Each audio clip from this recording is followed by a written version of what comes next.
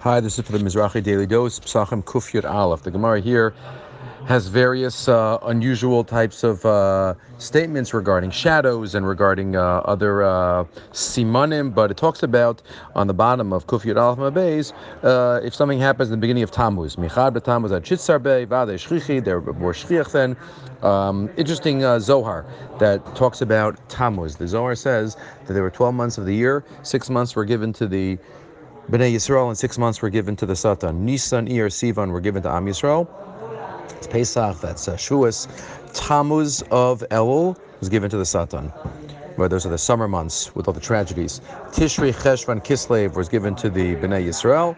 That's Tishrei and Kislev. Tevei, Shvat, Adar was given to the Satan. We took back Elul through Tshuva. We took back Adar through the Purim story. Mashiach will come when we take back the other 4 months.